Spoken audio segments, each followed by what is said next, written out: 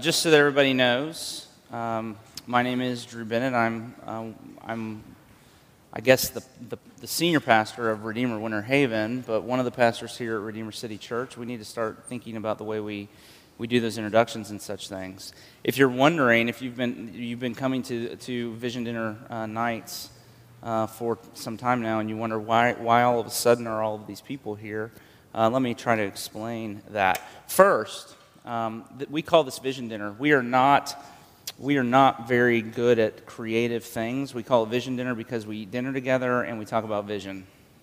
Thus, Vision Dinner. You know, we're just not. It's not in my gift set to really try to be fancy and creative. Why do we have this meeting? Well, part of it is just because of who I am as you know, the guy that, for whatever reason, the Lord chose for this work.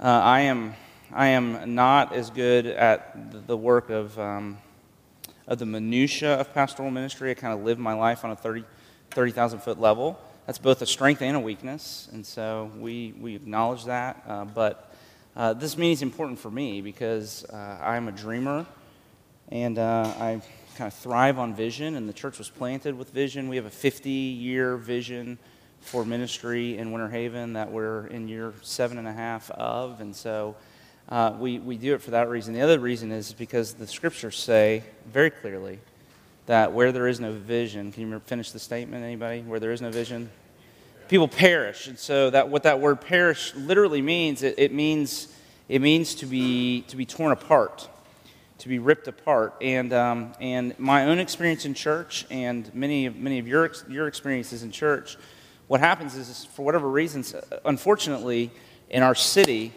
we actually don't have a legacy of proactive, strategic church planting in Winter Haven. We have a legacy of church splits in Winter Haven that result in new churches. So the overwhelming majority of churches in our city are the result of fistfights in parking lots that have resulted in churches. We have fourth-generation church splits in Winter Haven.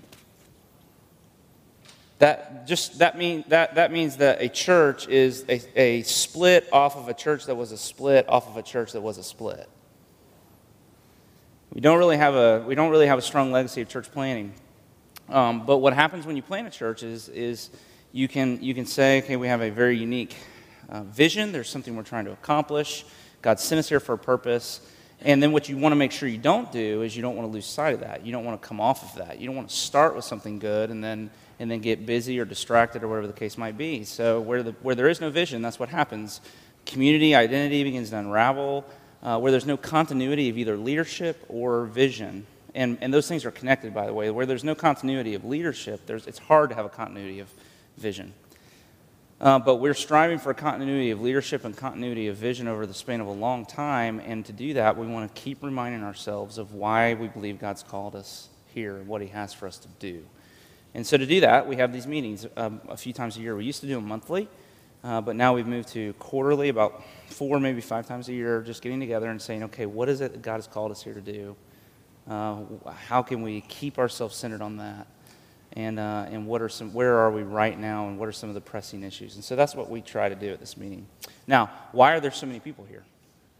The reason for that is it's very practical, actually. And I had this, and I took it off the sheet that I gave you. I wish I wouldn't have now, but our kind of 5-year, 10-year plan that's right in front of us is our mission statement is to make Jesus' invisible kingdom visible in Winter Haven, Polk County, and the world.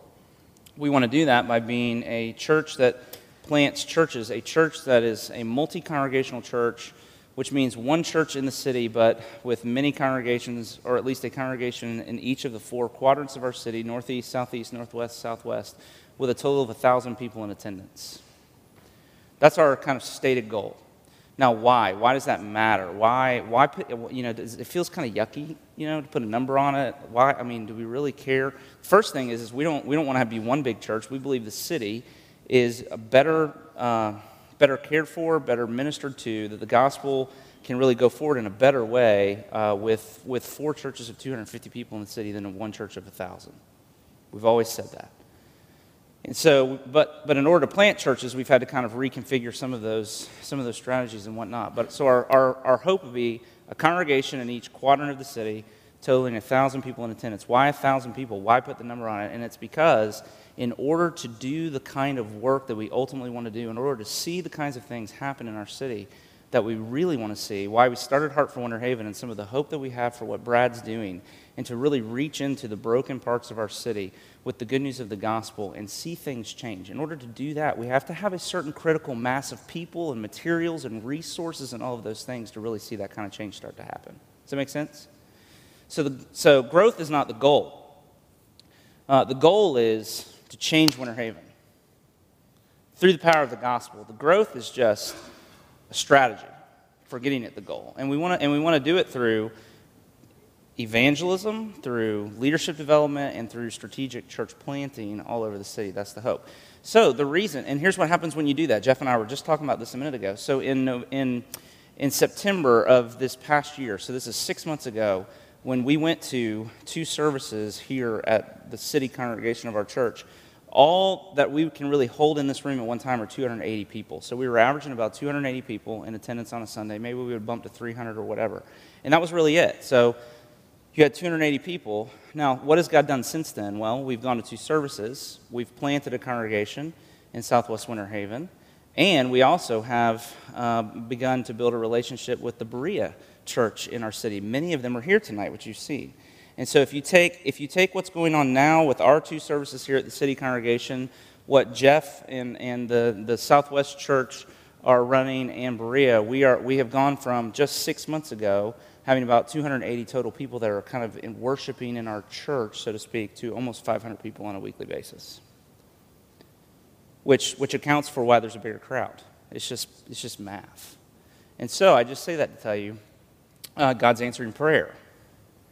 He's blessing us in ways we didn't imagine, and he's doing the things we've asked him to do. So rejoice in that, right? Right. And so if you look on your sheet, page 1 of the sheet that I gave you, right underneath, what I want to talk about tonight is our community Bible reading program. But before that, if you want, and if you don't have a sheet, there's some up here, and Tim can pass them out to you.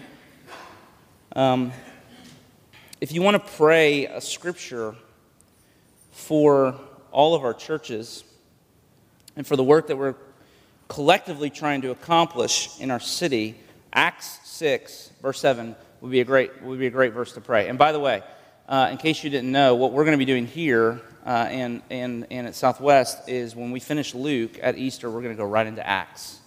And we're going to kind of spend about a year preaching our way through Acts too. So we're going to go straight through all of Luke's corpus. So, but here's Acts 6:7, and this just so encourages me, and I long for God to do it among us. So we read, "And the word of God continued to increase, and the number of disciples multiplied greatly, and a great many people became obedient to the faith."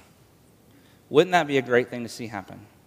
The word of God, the gospel of Jesus, to increase. The result being that the number of disciples multiplied greatly, and a great many people became obedient to the faith. So that is what we're trying to accomplish. That is what our goal is. We want to see an increase of the gospel of Jesus Christ, the gospel of grace happening in our city. And of course, before it can happen in our city, it's really got to happen here among us. And that's what I want to talk about tonight, okay?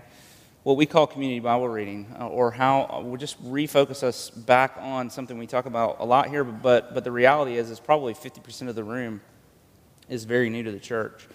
And so we need to come back, and we have a new resource that we're really excited about, that we want to pass out to you tonight, that we hope will be helpful to you as we really try to relaunch our initiative in Bible reading. So if you look there on page 1, the goal of Bible reading, okay, our goal, and this sounds so simple, and you would think that you would not even have to make this a goal,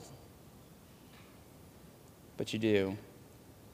Our one goal for 2016 is to see the overwhelming majority of people all over Redeemer Winter Haven develop personal habits of scripture reading and prayer, and to see fathers, and of course mothers, single mothers and mothers, but particularly fathers leading their families in the discipline of reading the scripture and praying together in their homes. That's what we talked about on our men's retreat, right, men? It's what we've been talking about discipleship a lot, and what we've realized is we want to do discipleship with people, and we start to get in discipleship groups with people that don't read the Bible. And so we just kind of backed up and said, you know what, here's our goal, to see the overwhelming majority of people in our church develop personal habits of scripture reading and prayer, and to see mothers, but especially fathers, leading their families in the discipline of reading scripture and praying together in their homes. So that's a huge emphasis for us this year, okay? You with me? Does it seem weird that we have to start there? But we are a culture that is increasingly biblically literate. We are a culture of people where in churches, people, whenever Jonathan, if you notice when Jonathan preaches, the passages of Scripture that we read here and the sermon texts tend to get longer. Has anybody ever noticed that? And we make fun of him. We say, why do you pick such long passages of Scripture? He says, because I know that it's the most Bible most people have read all week, so I might as well give them as much as I can on a Sunday. Right? And it's really true. It's really true. Unfortunately, it's true. Now, here's what I want to do tonight. I want to try to win you to the idea that this really is a good thing that we should be doing. And then we're going to talk about how we would do it, okay? So why should we read the Bible? What's the case for reading the Bible? And to answer that question, I want to look at two Psalms. I just want to look at the way what happens in these two Psalms. Psalm 10, which is really about injustice and the sense of forsakenness that you can experience in light of that, and then Psalm 42, which is really about anxiety and depression. So let's look here at Psalm 10. Let's just walk through these two Psalms together a little bit. I want you to see what happens, and this is the case that I would make for why your strategic Bible reading on a daily basis is an important part of your growth towards maturity in Christ. So let's read. I'll read because I'm the one with the microphone, but I'm going to ask you some questions. So verse 1, Psalm 10. Why, O Lord, do you stand far away? Why do you hide yourself in times of trouble? Now, answer this question. What's he thinking? What's he feeling? What's he feeling? Forsakenness, loneliness, distance. What else? Abandonment. How else would you put it in your own words? Hopelessness. Where are you, God? Why aren't you doing anything about what's happening? Don't you see how hard things are? Right? Now look what he goes on to do here in verse 4. And he begins to talk about the wicked and how overrun the world seems to be with wickedness. Can anybody relate? Doesn't it feel that way? Particularly in election years for some reason. It just seems like, right, it just is really overwhelming. So he starts to talk about the wicked. He says, in the pride of his face, the wicked does not seek him, the Lord. All his thoughts are, there is no God. His ways prosper at all times. Do you see his crisis? Your judgments are on high, out of his sight. As for all his foes, he puffs at them. He says in his heart, I shall not be moved. He lurks in ambush like a lion in his thicket. The helpless are crushed, sink down and fall by his might. He says in his heart, God has forgotten. He has hidden his face. He will never see it. Now, what's on his heart? What is he seeing that's causing him this crisis of faith? How would you capture it? How would you put it in your own words? Okay, great. So he sees evil thriving. Dottie, you said he's not doing so good? So he's not doing so good, and in the midst of that, just evil seems to be thriving everywhere. Anybody else? There seems to be no consequences. Right. Right. No consequences for those that are that are really perpetrators of evil. Again, God seems absent. He seems to not be paying attention. He seems to not be righting the wrongs, whatever the case might be, right? Now, watch what happens, okay? And by the way, can you relate? Can anybody relate?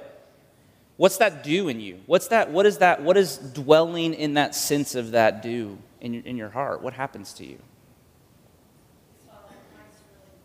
Okay, so is following Christ really worth it? So major doubt.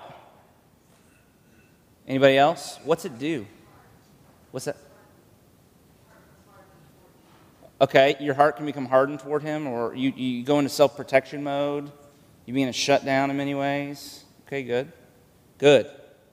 Now look what he does. Look what he does here in the Psalm. So this is where he is. He's in that place that you just described. But what's beautiful about the Psalms is there's such amazing psychology in the Psalms of what happens. Because remember, he's praying. This is all prayer. So he's addressing God in these things. And look what he begins to do in verse 12. Arise, O Lord. So there's a turn. There's a turn. Notice it. Arise, O Lord. O God, lift up your hand. Forget not the afflicted. Why does the wicked renounce God and say in his heart, you will not call to account? But you do see. For you note mischief and vexation, that you may take it into your hands. To you the helpless commits himself. You have been the helper of the fatherless. Now what's happening? What's going on here? What's he doing? Okay, he's talking to his heart about the goodness of God. He's reflecting on truth. Yeah? Anybody? Anybody else? Okay, he is holding, Lauren said he's holding God accountable to his promises. That's neat. What do you think is going to happen? Watch what happens to him as he starts to do this.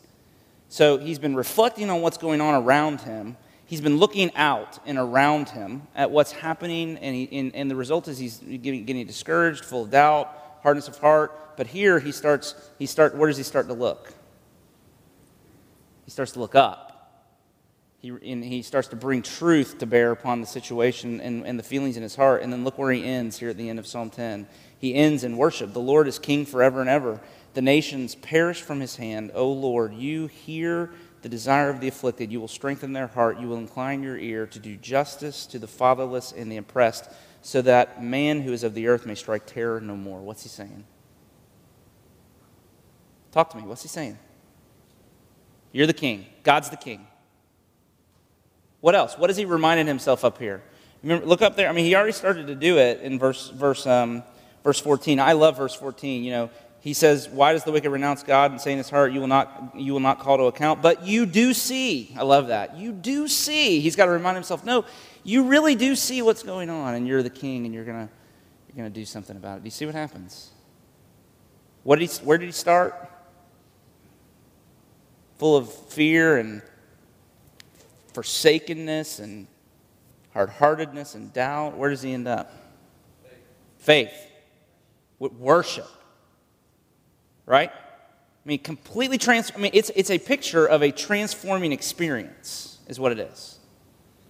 He starts in a really bad place emotionally, and yet when he brings the truth to bear upon, when he starts to preach the gospel to his heart and bring the truth into his heart and life, it radically transforms. But this doesn't happen one time. It happens over and over again in the Psalms. Look down at Psalm 42. Let's do the same thing here, okay? So he starts, verse 1, "As the deer pants for flowing streams, so pants my soul for you, O God. My soul thirsts for my God, for the living God. When shall I come and appear before God? My tears have been my food day and night, while they say to me all the day long, where is your God? These things I remember as I pour out my soul." Okay? Talk to me again. What's going on? What's he feeling? God's not listening to me. What's the question there in verse 3 that's lingering in his heart? Where are you, God? What's that feel like? Anybody live there? Despair, right? I'm all alone. There's really nobody. The car is careening off the ledge, and there really is no one at the driver's seat. He's in a bad place, deep longing. And do you see these things I remember? What's he see? And I think there that word remember. He is just my. What does he say? My tears have been my food day and night. I mean, he's just so. To me, it's a picture of he's rehearsing the things that have broken his heart over and over again. He just can't seem to get out of this cycle of just what is raw and real in his heart and mind, day and night, are all of the things that have made his heart so broken. And he's just in this cycle. Okay, but look what he does. Look what he does here in verse 5. This is my favorite part. Why are you downcast, O my soul? And why are you in turmoil within me? Hope in God, for I shall again praise him, my salvation and my God. My soul is cast down within me, therefore I remember you. Deep calls to deep at the roar of your waterfalls. All your breakers and your waves have gone over me. So what's he start to do? Say it. Same thing. He starts to preach the gospel. Who's he talk to? Isn't that, that's kind of, he's talking, he's saying, no. He starts to talk to his heart. He says, why? He starts to address his own heart. Why are you downcast, O my soul? What's that mean? What reason do you have to be so upset? Before he's remembering all the things that are breaking his heart, what does he say here? Look at verse 6. My God, my soul is cast down within me, therefore I remember you. So he turns his attention somewhere else. You see that? And look where he ends in verse 8. It's not the end, but it gets to the point. And so in doing this, by day, here's where he ends. By day the Lord commands his steadfast love. What's that mean? What's he saying? What's the essence of what he means there? By day the Lord commands his steadfast love. What's the truth of that for your life? Somebody.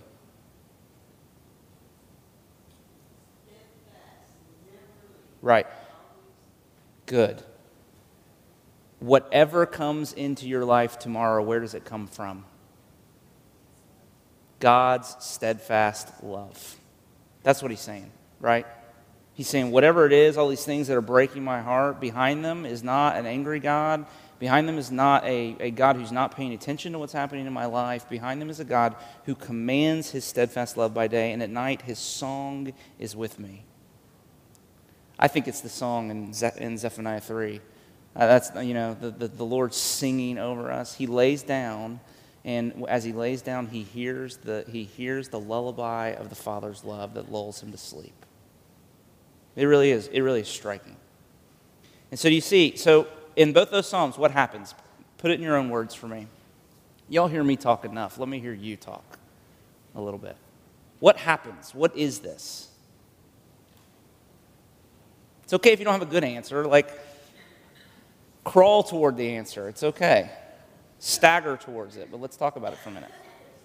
When we take our eyes off God and we kind of just look at our circumstances, Okay. and look at the world around us, and look at ourselves, we tend to despair because things are broken. We live in a broken world. Mm-hmm. Everything is broken around us. And we have to continue to look vertically and be reminded of who God is. He's on his throne.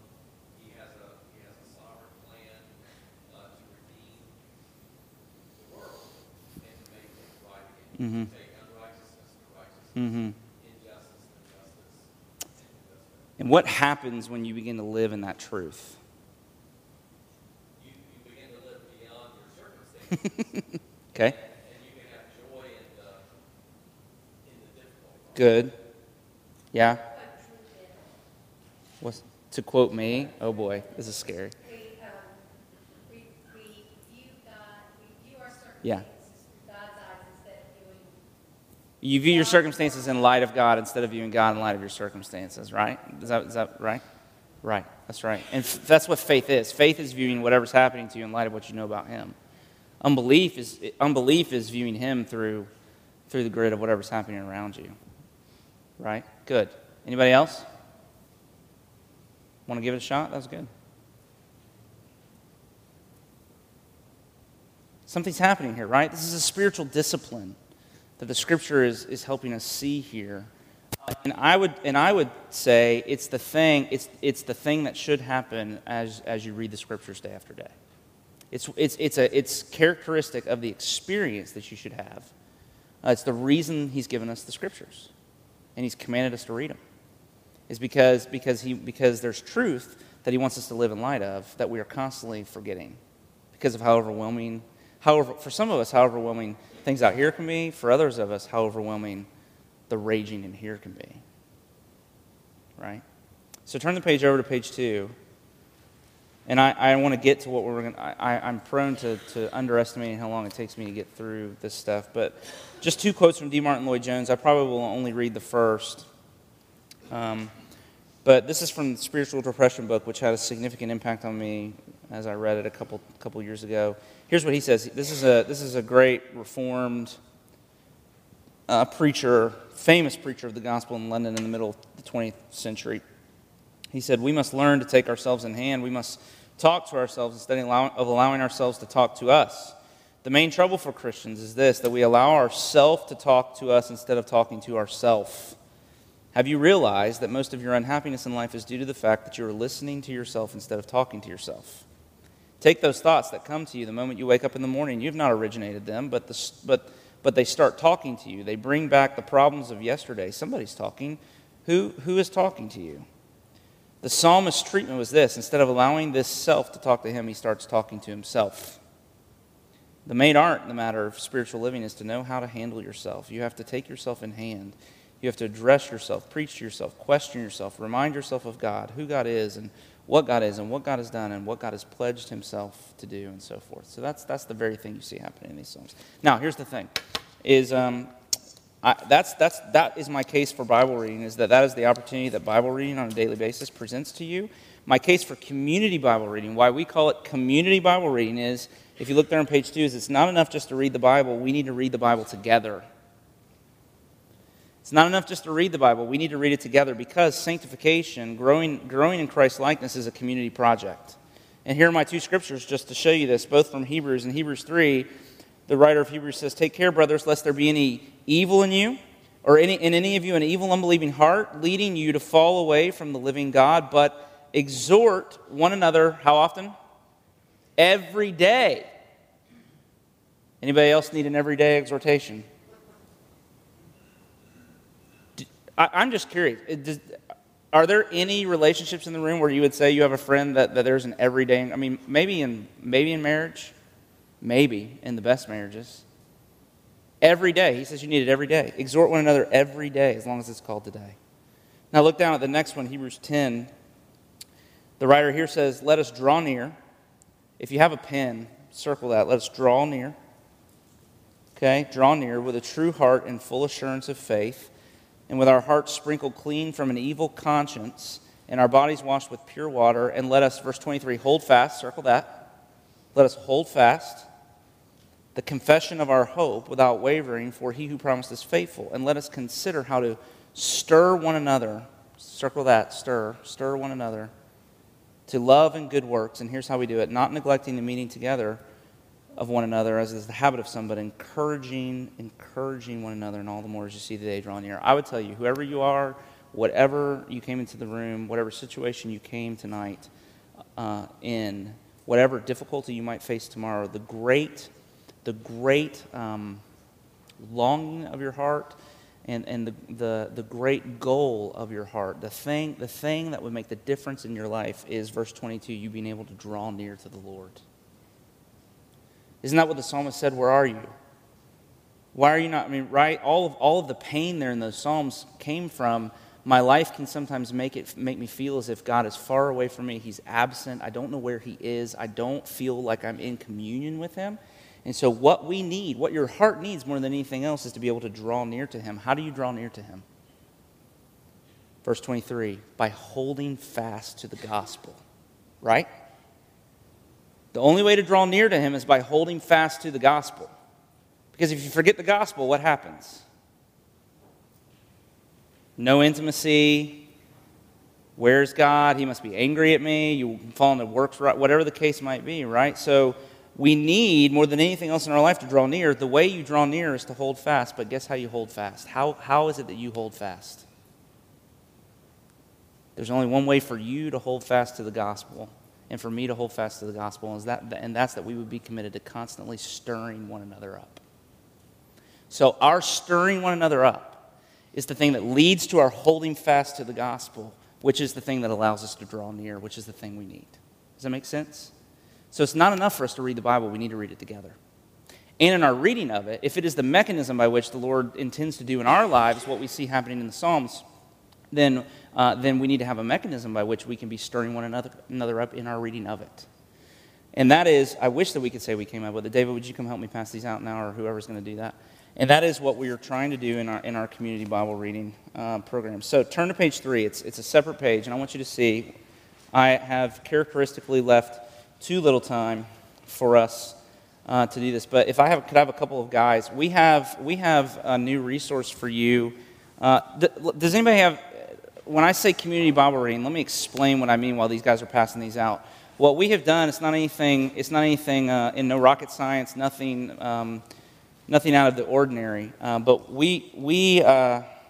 not we like Redeemer, but our network of churches here in Polk County about 10 years ago decided we were going to put together a Bible reading program for the people in our churches. And what we've basically come up with, because it's the rhythm, honestly, it's just because what I like. I prefer to not try to read through the whole Bible in 1 year. If you do, praise the Lord, you're a better Christian than me, I guess, or something. But I like the rhythm of just 2 chapters a day, and so we've come up with a schedule that asks you to read 1 Old Testament passage a day and 1 New Testament passage a day. One Old Testament chapter, and 1 New Testament chapter a day, and then a psalm on Saturdays, and then because we do worship on Sundays, we don't have a reading. But if you do that, you can actually read through the Old Testament in 3 years, and you can read through the New Testament every year. Now, we only have 50 of these, and there's about 100 of you here, so is that what we're figuring out now? We need people to share, if you can, for a couple of weeks until we can get some more. And so we have not gotten used to thinking about the crowds. Typically 50 would have been plenty for this meeting. So if somebody needs one, but if y'all want to share as couples, here's what I want. So we have this Bible reading. Program. Now, if you have our app on your phone, or if you go to the website, or we also, I think in those books there are printed copies of that. You can find the schedule. If you go to the app, one of the tags at the bottom of the app is CBR, and you just click on that, and it'll take you to the day's passage, and then it'll even read it to you if you want it to. So you can always know where we are. Okay, and what we're asking is that we read an Old Testament passage every day, and a New Testament passage every day, and then you read a psalm on Sunday. And again, you get through the Old Testament in 3 years, which I really like that pace. So basically, the first year you read Genesis to about Joshua. The second year is all through the life of David, all the way to Esther or Ecclesiastes, somewhere around in there, and then the prophets of the third year, and then we read the New Testament every year. But here's what we're asking. Okay, do you have page 3? And if you also look in your book that you just got, if you just flip a few pages back past all the introductory stuff, you'll see kind of this page. It looks like this. So this little rubric right here is exactly the same thing that I gave you on this sheet. So here's what we would like to begin to figure out how to train all of us to do. We'd like to do it together. It really is 4 movements. Not only are you reading the Bible, but you take the CBR schedule, and then this is what you would do every morning. The first thing you would do is if you look there on the top of the page, the first thing, you write the date, write whatever your passage is, and the first thing it asks you to do is to write a prayer of surrender. You surrender through prayer for illumination and transformation. In other words, we believe that this is what you guys were talking about in Matthew 13. In Matthew 13, Jesus says that any true spiritual understanding is God-given. Spiritual understanding is revelation, right? It's revelation. So if I need God to reveal the truth to me, then what should I do before I come to the Scriptures? Ask Him to do that. So it's a posture of humility at the beginning of your Bible reading to say, I need something, and Lord, I know I'm hard-hearted enough. I'm distracted enough, whatever the case might be. I need you to come, and I need you to teach me as I read. And you would write a little prayer of illumination. Then what you would do is you'd take out your scriptures, and whatever the passage is for that day, you would begin to read. So you would read. Today we read Mark 2. So if you see there on page 3 of the sheet that I gave you, okay, here's what we would do. You would read. And so, for example, let's try it. We're going to try to do it in 5 minutes. You think we can do it in 5 minutes, David? No? He doesn't think 5 minutes. We're going to do it in 5 minutes, though. Watch this. You ready? I'm going to teach you that Probably 10 minutes is about the smallest amount of time, but I know how many children there are over there tonight, and so I'm feeling under the gun with that. So let's look at Mark 2. Do you see that on page 3?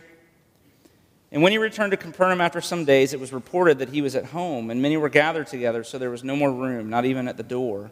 And he, Jesus, was preaching the word to them, and they came to him, bringing to him a paralytic carried by 4 men. And when they could not get near him because of the crowd, they removed the roof above him. And when they had made an opening, they let down the bed on which the paralytic lay. And when Jesus saw their faith, he said to the paralytic, "Son, your sins are forgiven."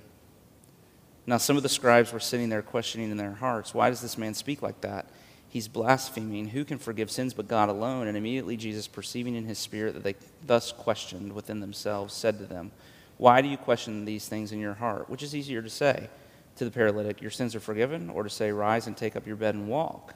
But that you may know that the Son of Man has authority on earth to forgive sins," he said to the paralytic, "I say to you, rise, pick up your bed and go home."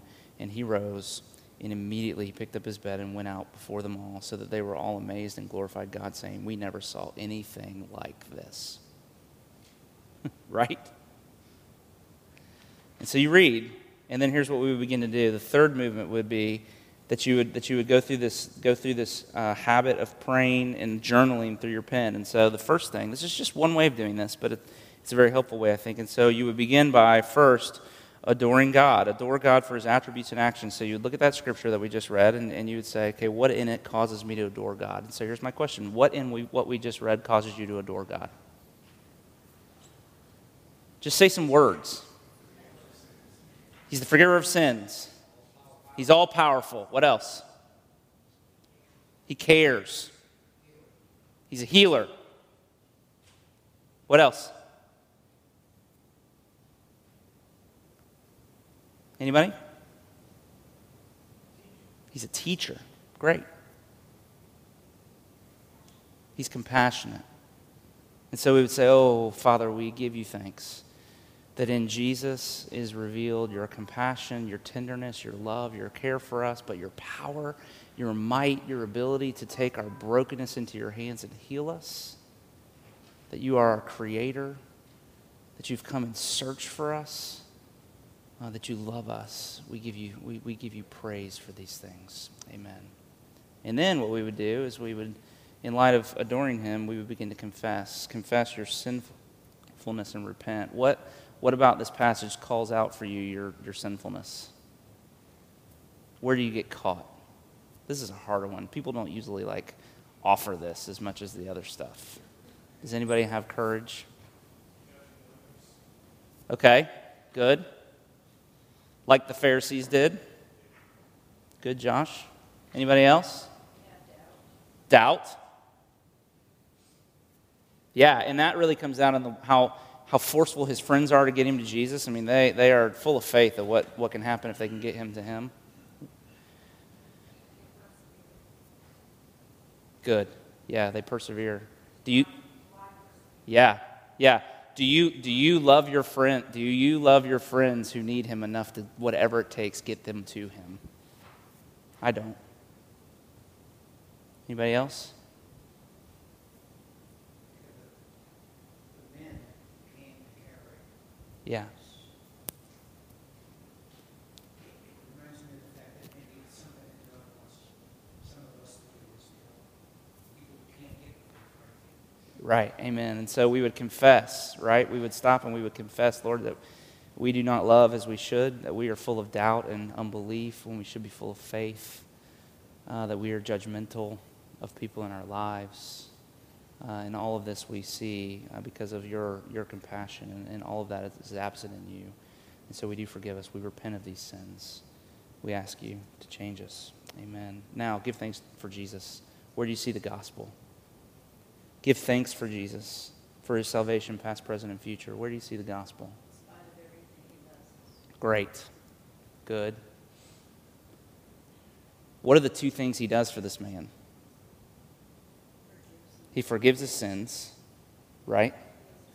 And he heals his brokenness. What's the promise of the gospel for you? Yeah. No matter what your sins might be, he is the forgiver. no matter what the brokenness of your life might ultimately be, he can heal it. If he can take legs and make them work, whatever doesn't work in you, he can make that work too, right? So we give thanks, Lord Jesus, for your great salvation, that you forgive us and you love us and you've restored us. What a great and glorious gospel this is, we pray. And then we would stop and we would say, okay, now we've adored him, we've confessed our sins, we've turned to the gospel and really reconnected with the love of God for us in Christ, and now we need to ask the Spirit to change us. How would you, in light of that passage, ask the Spirit to change you? Great. Holy Spirit, help me to love like Jesus loves. What else? Anybody? Great. Yeah, to forgive. Help me to forgive the way, to be as ready with my forgiveness as he is, as he was ready to forgive me. Increase my faith. And so, Father, we would pray all of these things. Holy Spirit, we would ask that you change us in these ways to make us more like the Lord Jesus. Father, Son, and Holy Spirit, we pray. Amen. Now, how easy is that? And by the way, if you come to our church or if you go to Redeemer Southwest, have you noticed that our liturgy follows that same pattern? We pray a prayer of adoration and confession, and then what's the next thing we pray? Thanksgiving and supplication. It is just a great gospel rubric. Now, it may not work for you, but if you've never really approached the Scriptures, it is a very easy, straightforward way of really meditating on the Scriptures, going beyond just reading to really starting to meditate. And so you would just use those boxes, write some things out, and then over to the side on this page where you have all this blank space, you could just begin to write a prayer. Use the things you put in the boxes to write a prayer. And then the last thing we would ask you to do is, so you surrender through prayers of illumination and transformation. You listen to the Scriptures. You pray through your pen. And this is my favorite part, actually, that's new to me that I've never done before. But then what the man who put this together, Ted Sins his name, what he wants you to do, the last thing is he wants you to prepare for a gospel community. He wants you to ask 2 questions. He wants you to ask, what has God taught you today that you could share with somebody else? And who is it that the Lord would ask you to share that with? Isn't that cool? What's that? Yeah, so what's the one thing that you would like, that you learned today that you would like to share with people? Now, if you follow me on Facebook or Twitter, one of the things that I've started to do is I've started to take the Bible reading from the day. It's a great habit for me to take our Bible reading and try to bring it down to 140 characters. That's really, really, really hard and really fun. And we, hashtag RW, what is it? RWH CBR is what a few of us have been doing. I would love to flood Facebook and social media with people meditating on the Scriptures and putting those out there to encourage other people. Not in a showy way, but to encourage people. And then every day for you to say, who is it that God would ask me to encourage with this specific truth? And you give that person a call, or you text them, or you shoot them. I was reading this morning and I thought of you, and here's what the Lord wanted me to say. Wouldn't that be cool? So we would surrender, we would listen, we would pray, and we would prepare, and we would do this day after day after day as a way of really becoming people that are taking seriously, trying to have happen in our lives on a daily basis what we saw happen in Psalm 10, Psalm 42. What do you think? Thoughts? Do you think these will be helpful? If not, we only have 50. If not, no shame. Bring it back to us and we'll give it to somebody else. It's okay. It doesn't work for everybody. It's really all right. No judgment. No judging here. It's a judge-free zone. Okay? So don't walk out with one of these things and go set it on the shelf at your house and it's just going to sit there for the next 3 years. Our hope is that we would produce these every year, that eventually they would have our schedule in them, and then that this would become a way that we could begin to do this with one another. So be on the lookout for all that we're trying to do with this. Because again, what's our goal for the year? I need to be done. That the Word of God would continue to increase, the number of disciples multiply greatly, and a great many people become obedient to the faith. It seems like a small start, but it's a really significant start. Some of the guys that went on the men's retreat are seeing powerful things happen in their lives just in the last couple of weeks because they came home and started reading the Bible again and started reading it with their families. Right? If you have kids, read a passage of Scripture, older kids, not really young kids. You might have to simplify it even further for them. But if you have kids, read a passage and say, let's adore God, guys. What do you see about God here that it's really you love? How can you confess? It's just such an easy way to do this. and you'll find it enriching, I think. So thank you for being here. I've gone past my time as usual. So don't go get the kids and then stay as long as you want to, but go get them first, okay? For the sake of the people that are over there. But let's pray. So, Father, we do ask that you would begin among us a movement of Bible reading that would begin to saturate our lives with your gospel, that your word would increase in us and then from us into our city, that we would see the number of disciples multiplied and that a great many people would become obedient to the faith. That is our hope and prayer. So in this little thing, start that great work, we pray in Jesus' name. Amen. Again, thanks for being here tonight. We'll do this again in a couple months, okay?